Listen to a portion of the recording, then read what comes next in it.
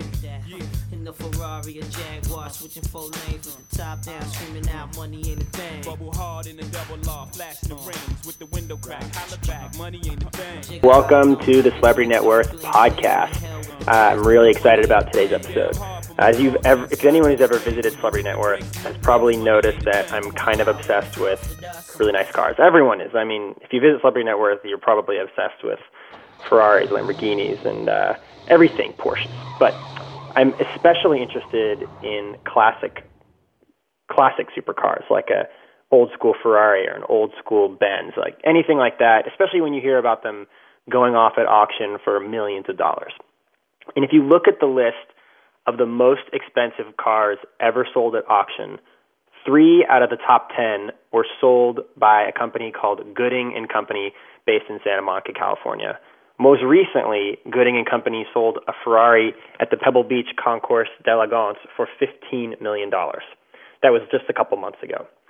So on the line today, right now, we've got a friend of mine named Morgan Carter, who is a vice president at Gooding & Company. Morgan, are you there? Hey, Brian. How's it going? Pretty good. So I thought it'd be pretty fun to have a just very simple conversation with Morgan.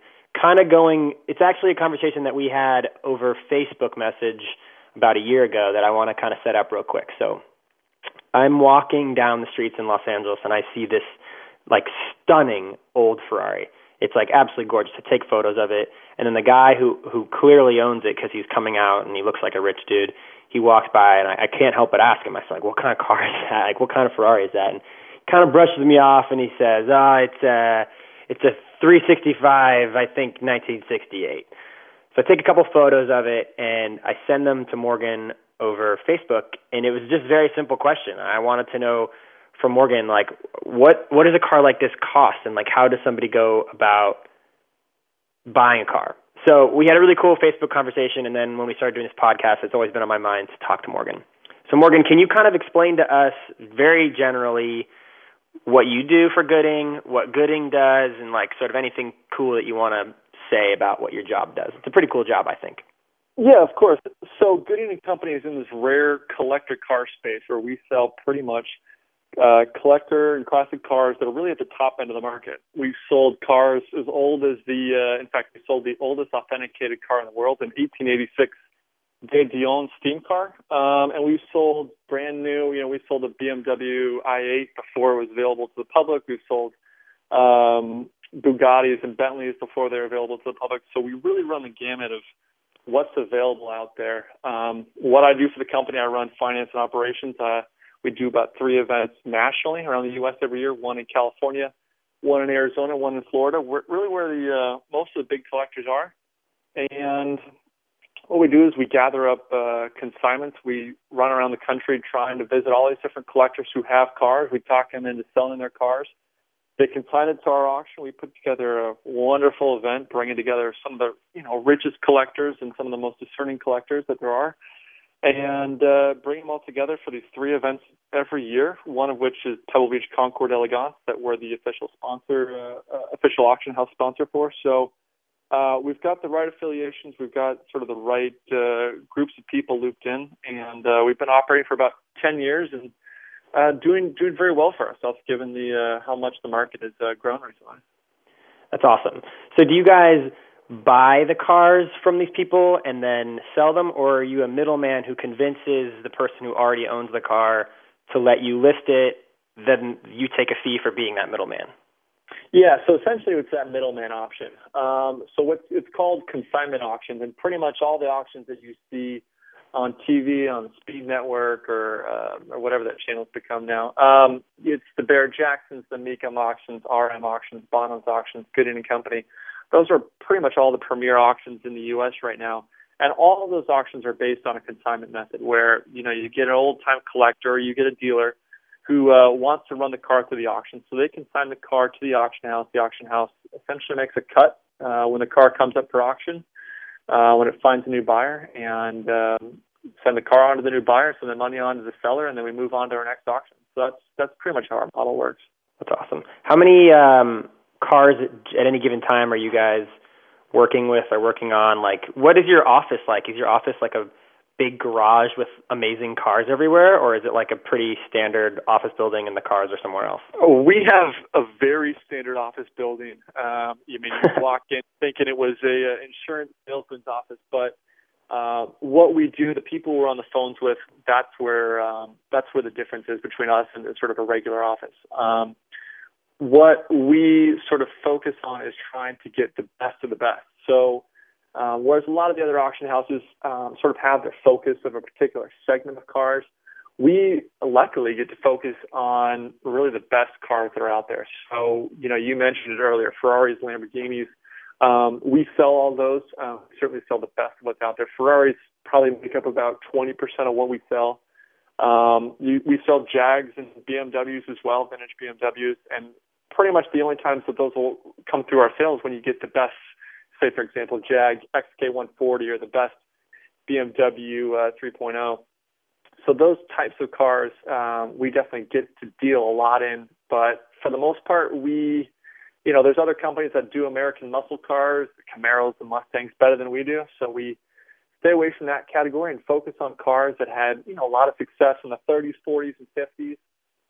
Cars that had marques that had tremendous racing success.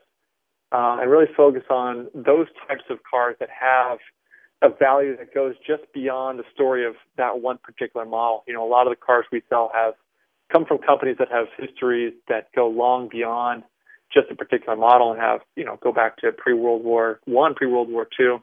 Right. Really interesting stories of how their designers came about to bring the cars to fruition. So did you work on the Ferrari that sold at Pebble Beach last year for $15 million? It was like a 250 California, I think. Yeah, so we had it was a 250 California Spider. I believe it was a long wheelbase. Pretty much exactly like the car in Ferris Bueller. I mean, it looks like exactly like it. Yes. So the 250 Cal Spider is the car you saw in Ferris Bueller. They only made about 100 of them. I think the number was like 103, 104.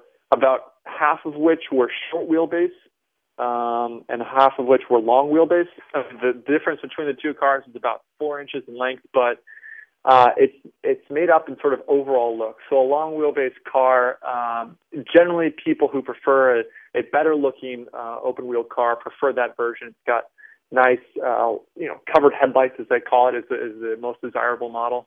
But the short wheelbase had more success on the track. It was much more successful during that time. I think they produced them over about 4 years. And so of the 100 or so Cal Spiders, probably 20 or so have come up for auction in the last 6 years or so. And those have climbed in price from, I think I saw my first Cal Spider sell back in 08 or 07 rather for, $3.5 million. And then there was the one we sold just recently for, I think, just around $15 million. So the cars have really taken off in price. And funny enough, the Cal Spider you're talking about, the Ferris Bueller one, that was a fiberglass model. It wasn't actually a Cal Spider. So, oh, thank God. everyone thinks about that car and thinks about that as a vintage Ferrari, but good thing they didn't drop the real model back into that valley, that canyon. Seriously. Well, so you mentioned that one Cal Spider, and I'm not going to just totally focus on Ferraris, but just in this example, the Cal Spider that you guys sold in 2007 for $3 million versus the one that you guys just recently sold for $15 million. Is it a timing issue? Is it like where the world is? Were those cars very different in terms of like quality or mileage? No, if you were to sell that $3.5 million car that we sold in 2007, if you were to bring that to the market today, that car would easily be $12 to $15 million. And the reason being is what the market has done with the high-end collector cars over the last 6-7 years. Certainly, while the rest of the world was reeling from the economy taking a hit during 08, 09, the collector car industry was sort of seeing a renaissance period where the cars that, if, for example, a Mustang that had 50,000 models made per year, those saw a tremendous drop-off in price. But cars that maybe only had 100 models or maybe only 30 models were ever made, those cars took off during that period. Basically, all those collectors have said, look, there's the desirability of these cars that will always remain. No matter what happens to the economy, these cars will always have value. And so that's just sort of manifested itself over the last couple of years. So nothing's changed about the cars. I mean, a lot of these restorations were done in the 80s, 90s, maybe early 2000s, and nothing's really changing about these cars. It's just a matter of the appreciation of these cars, and not just in terms of money value, but in terms of how much actual appreciation collectors really care about the history of the cars and what they were able to do on the racetrack and what they meant for the design of cars in general. I mean, a lot of the design elements that you see on a Cal Spyder are really echoed through a lot of cars that you see today. But that was a car that was, 50, 55 years old. So it's amazing sort of the longevity that a lot of those ideas have. Okay, so one thing that was really interesting to me in the Facebook conversation that we had was you had some advice, I think more, like once I asked you how much a car like this, the one that I had seen in the streets, you said it was going to be like, you sent me one and you were like, oh, well, we're about to auction this one for $800,000. I was like, oh, I was thinking way lower than that. But you'd had some great advice in terms of, like, what would you tell somebody who came to you and said, like, I love cars, maybe you've got, like, a little bit of tiny, not millions of dollars, but, like, just like the average person who's maybe thinking about that being in their future. Is there any advice that you can give, or, like types of cars that are maybe affordable now that if you take care of them can be good investments in the long run? Of course. I mean, one of the first things that, we say to our customers, whether they're, customers who have been in the industry for years and years and years, they grew up, their fathers know it, now they're 50, 60, retiring and want to spend more of their money in cars, or you get a lot of, new money guys. We do get a lot of people from Silicon Valley who, had a taste that they can finally satiate with a little bit of money, and they can finally buy some of the stuff that they know is some of those classic elements. One of the things we always say to all these people is you got to be in it for the passion of the industry. You got to be in it because you love cars. You can't be in it at this moment in time just because you think it's a wonderful investment opportunity. I mean, you hear all the time about people saying, oh, cars are an alternative investment class and they're a great way to get reliable return on your money. And that's, for some cars, yeah, if you buy a Bugatti, if you buy a Duesenberg, if you buy a Ferrari, that will always be the case, or maybe not always, but you'll generally have a steadiness value at the very top end of the market. But there's so much of the collector car market that, it goes up, it goes down, and there's so many costs involved to owning a car that, look, you got to be able to take all those lumps that you might get from owning a car and be able to roll with them, throw them out the window, because owning a car is a passion that you love. A lot of our collectors had the posters on their walls as kids. They've grown up thinking, oh, I really want to own a Chevy Corvette, a 1954 Corvette, that'd be perfect. And it's like those are the clients we want, the guys who really want to preserve a car, make it, come around for the next generations. But what we don't want is for, we see it all the time where people come in thinking they can make a quick buck, and it's just like time in the stock market. You're never going to do it right. There's always going to be somebody better than you, and the market will always act quicker than you can. So you certainly want to do it because you love cars first, and that's the biggest thing we try to promote. And when it comes to sort of the cars that people get into, you've got taste. I mean, you saw that 365 sitting on the street here in Santa Monica, and that's certainly a wonderful car to get into. And certainly if you had the money at the time, yeah, you should have bought it. But that being said, a lot of people recently are looking for, what's that sub $100,000 car that's going to have that 25 to 30% growth year over year? And so that's a question we get all the time, and I really can't say for sure. And if you're looking at post-war European sports cars, you're generally in a good setup, whether it's a Jag XK120, Jag E-Type. Austin Healey's seem to be, a pretty standard model that people get into.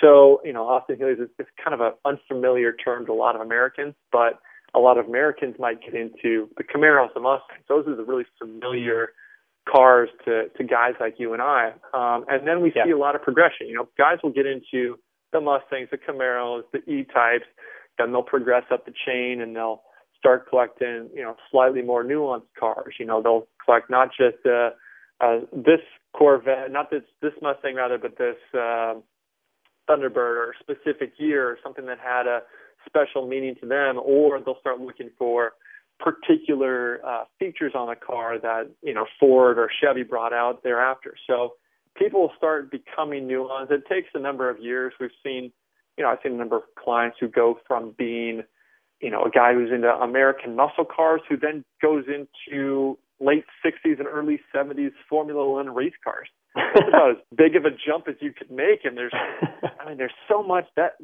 the race car market is totally different from collector car market. So it's, as soon as people jump in sort of at that early stage and go for, Camaros or Mustangs, I think the really hot segment right now is to go, and probably from as far as 3 or 4 years ago, is to go after the 911s. They've made over 1 million 911s, but it's been just an amazing model over the years. So many different variations to it. The early 70s, 3.0 RS lightweight, those cars are selling for over $1 million now, but you can still get into a 911, late 70s, early 80s 911 you can still find a good quality one for $30,000, $40,000. And that's a car that should be able to sustain its value. And at least, if nothing else, grow your love for the hobby and trying to get into other cars.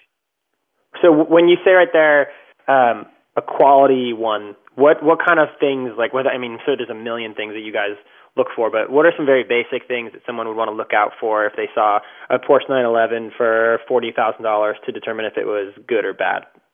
Well, you're going to look for the same things that you'd look for if you were to buy a, 2009 Honda Civic right off the street.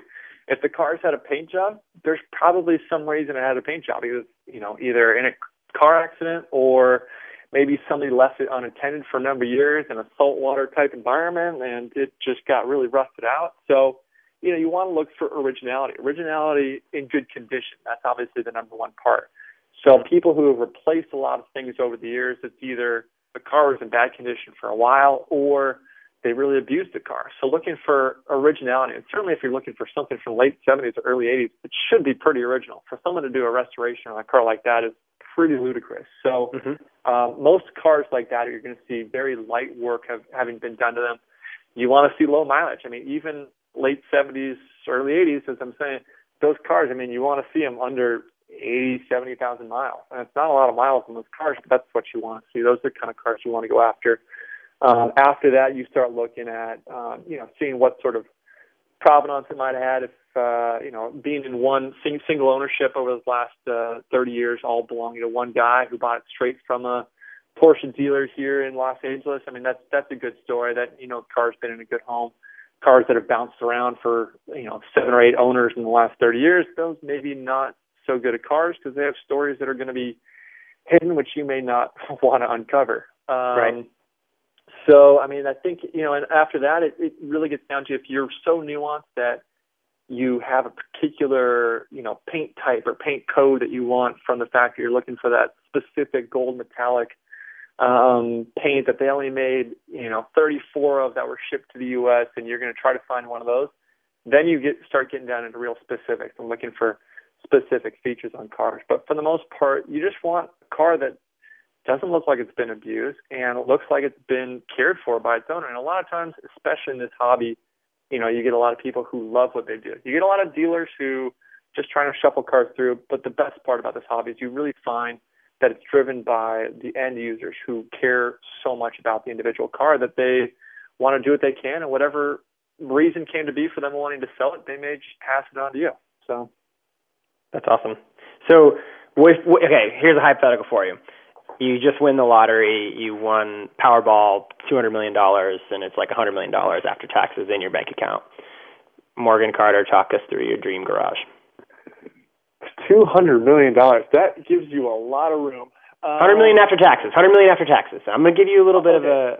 You got to reel it in a little bit. $100 million after taxes. All right. We don't want to be too ridiculous here. We'll call it $100 million. Right. So I think iconic car you want to go after right away would be Ferrari 250 GTO, late 50s, early 60s. They only made, I think, 33, 34 of them. One recently sold for $38 million. There's rumors one sold for $52 million. So that's always going to eat right into your money right away. But right. So you're already spent half your money, but it's your money to spend. Let's do it. Let's call it $40 million. You can find a good 250 GTO. Someone will walk away from there for $40 million. Okay. So I think that's a good investment. I think the next one I'd go after would be essentially the modern race car, street legal race car, McLaren F1, built in the mid '90s. A lot of guys our age know those cars. They're very iconic, and those cars have taken off in price. And again, I find myself struggling to say, all right, well, should I go for the one that is going to be the best for my bank account, or should I go for a garage that's the most fun? So the good thing about the McLaren, it covers both ends of it. I mean, that car is got to be the most fun car there is to drive. Just YouTube that McLaren F1, you're going to find the most amazing videos of those cars on the racetrack. Can't think of a more fun car than that. But it's about $10 million, maybe $11 million worth for a road-going version of that. So, all right, instantly we're at $50 million out of our $100 million. What else do I go after? I'd go after a Bugatti Type 35 Grand Prix race car from the late 20s. Those are French race cars, open wheel. And the stories of guys racing those things, at 80, 90, 100 miles an hour around just these crazy racetracks in France, got to be just some of the craziest stories. So you'd probably pick one of those up for $2 million. Jaguar race car D-Type probably, compete in the early 50s. I'd say Ferrari, any racing Ferrari from the late 50s all the way through early, mid, late 60s. I mean, it's just, you can't go wrong. 250 short wheelbase, as I mentioned earlier. I think that's a great car. Yeah. One of the cars that I think is just absolutely beautiful. And I'll actually be, in all honesty, I'll call it the second car I'd buy. Ferrari 275 GTB 4-cam that came in both a steel body as well as an alloy body. I'd take either. Alloy body's probably worth $3.5, $4 million. Steel body's probably worth $2 million. Honestly, that car is, to me, I mean, it just screams. Google that too. Ferrari. I'm looking at it right now. I just Googled it. It's a beautiful car. It's got this muscular structure that just screams manliness, but that car moves. I mean, 275 cc's per cylinder and a V12 engine. Looking at 3.3 liters of just screaming power. You really can't go wrong with that car. Oof, but this is beautiful. How much would this set you back? You could go $2 million to get entry level, maybe $1.5 million. But alloy body, you go $4 million. And actually, I'll break into another story. Luigi Chinetti was the famous North American Ferrari dealer based in New York. He actually had 10 275s made that he called the NART Spider, N-A-R-T Spider. Stands for North American Racing Team. He had Ferrari make them from the factory as a Spider instead of as a coupe. And he only made 10 of them, and one recently sold for, I think it was actually just about 12 months ago, sold for $27 million. So you get such a range on that one car with one engine. There's just such a range of what you could do with it. And really at that point it comes down to the nuanced collector. But for me, the first car, I still don't have a collector car. I'm still looking around. Maybe it'll be a 911. I think I'm looking at a Chevy Apache or Ford F-100 pickup truck. I think that's the perfect car for me. Throw my surfboard in the back, stroll down to the beach, and I think that's just the best way to go. But my second car would definitely be a Ferrari. That's awesome. Yeah, this is such a cool. That was a great answer. I was hoping you would give us a list like that. I'm going to Google all of these when we're done with this.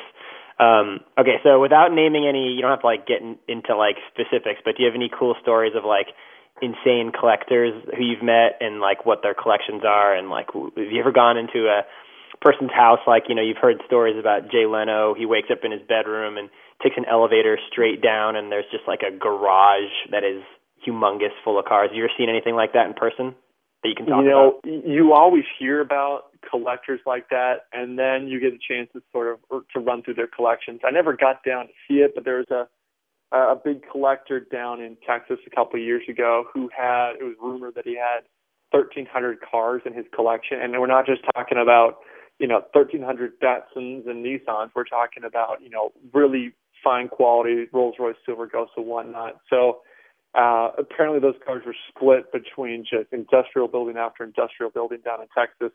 So that was an amazing collection I heard of. There's also, one of the first collectors who really started the craze was Bill Harrah, and those on the West Coast might know Harrah's Casino up in Reno as well as in Vegas. Bill Harrah was pretty much the most prominent collector there was in the 70s and 80s. He passed away, and his whole collection was liquidated. So you see a lot of people now will be selling cars, and they'll sell the cars, and then the advertisements or the description you'll see used to be part of the Harrah's collection. So, and that guy had over 1,000 cars in his collection. So you hear of these enormous collections, but the really cool collections are when you see, you walk into a garage, it's a meticulous garage. I mean, not an ounce of dust anywhere in it.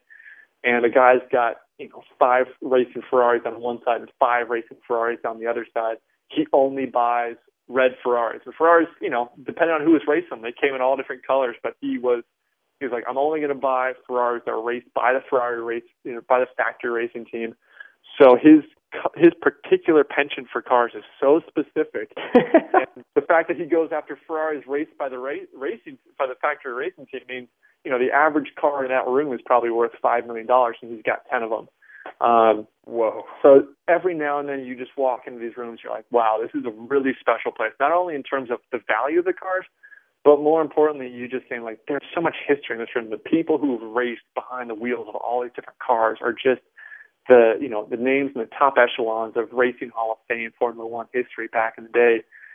Fangio, Hill, Sterling Moss, all those names you see them written on the sides of some of these cars or in the descriptions about them, and it's just, you really get a sense of, the majesty and history that a lot of these cars had. So it really gets to feel special about some of them. But, going back to the celebrities, we see them a lot, but a lot of those big-time celebrities that a lot of people think are big-time collectors, they don't like buying at public auctions, and Gooding & Company runs a public auction. So we don't see a lot of those big guys. Like for privacy reasons? Yeah, they don't want everyone seeing them raising their hand and bidding a lot of money on a car. So they just they sort of keep to themselves. And the guys who appear at our auctions are really some of the well-known collectors, but not so known as celebrities. But certainly, if you're in the collector car community and you sort of follow this and you read some of the publications that are sort of catered to this group, you recognize a lot of the names and some of the same names after a while. And it's those names that are really doing a lot to,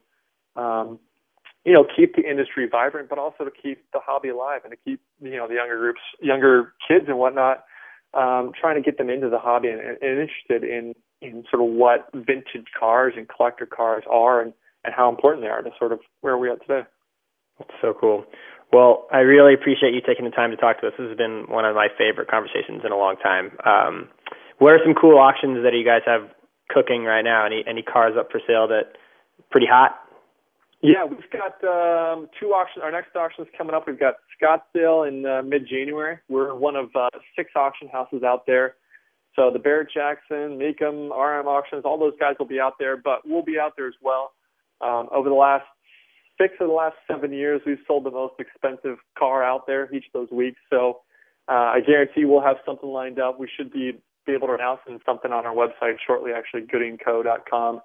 And then in addition to that, we'll have our Florida auction coming up, actually only about 6 or 7 weeks after that. So there's a lot of stuff coming down the pipeline. We get a lot of our consignments from North America, but a ton of cars come over from Europe. So even for collectors in the industry, sort of what we bring to auction is sometimes, never before seen. We pulled it out of a barn or somebody pulled it out of a barn in Switzerland or France and shipped it over to our sales in Arizona and Florida. So, our sales are a little bit smaller, but they're really for really discerning collectors. And if anyone, jumps on our website or discovers us a little bit, you'll find out that the cars we sell are just top quality. And, we probably for a Scottsdale auction coming up, we'll have 120 cars in our sale.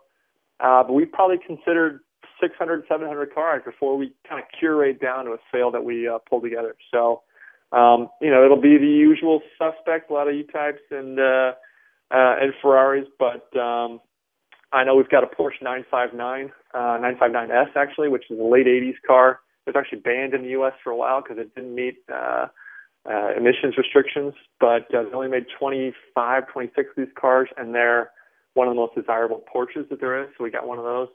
So, you should be able to see us, and we'll probably be on a lot of the tickers coming up in mid-January once a bunch of our cars set some world record prices again. Yep, this is going to be awesome. I can't wait to check it out. Well, thanks again, Morgan, for chatting with us tonight. Maybe we'll chat again at some point after one of the auctions to check in to see how things turned out. And I'm just really glad that we could get all this information. It was super helpful. Absolutely, Brian. Yeah, thank you. Okay, so that was the episode. Hope you enjoyed it. Thank you very much to Jameson Bennett for producing us. And we'll talk to you next week. In the bins with the spoilers on the low from the Jake and the Taurus.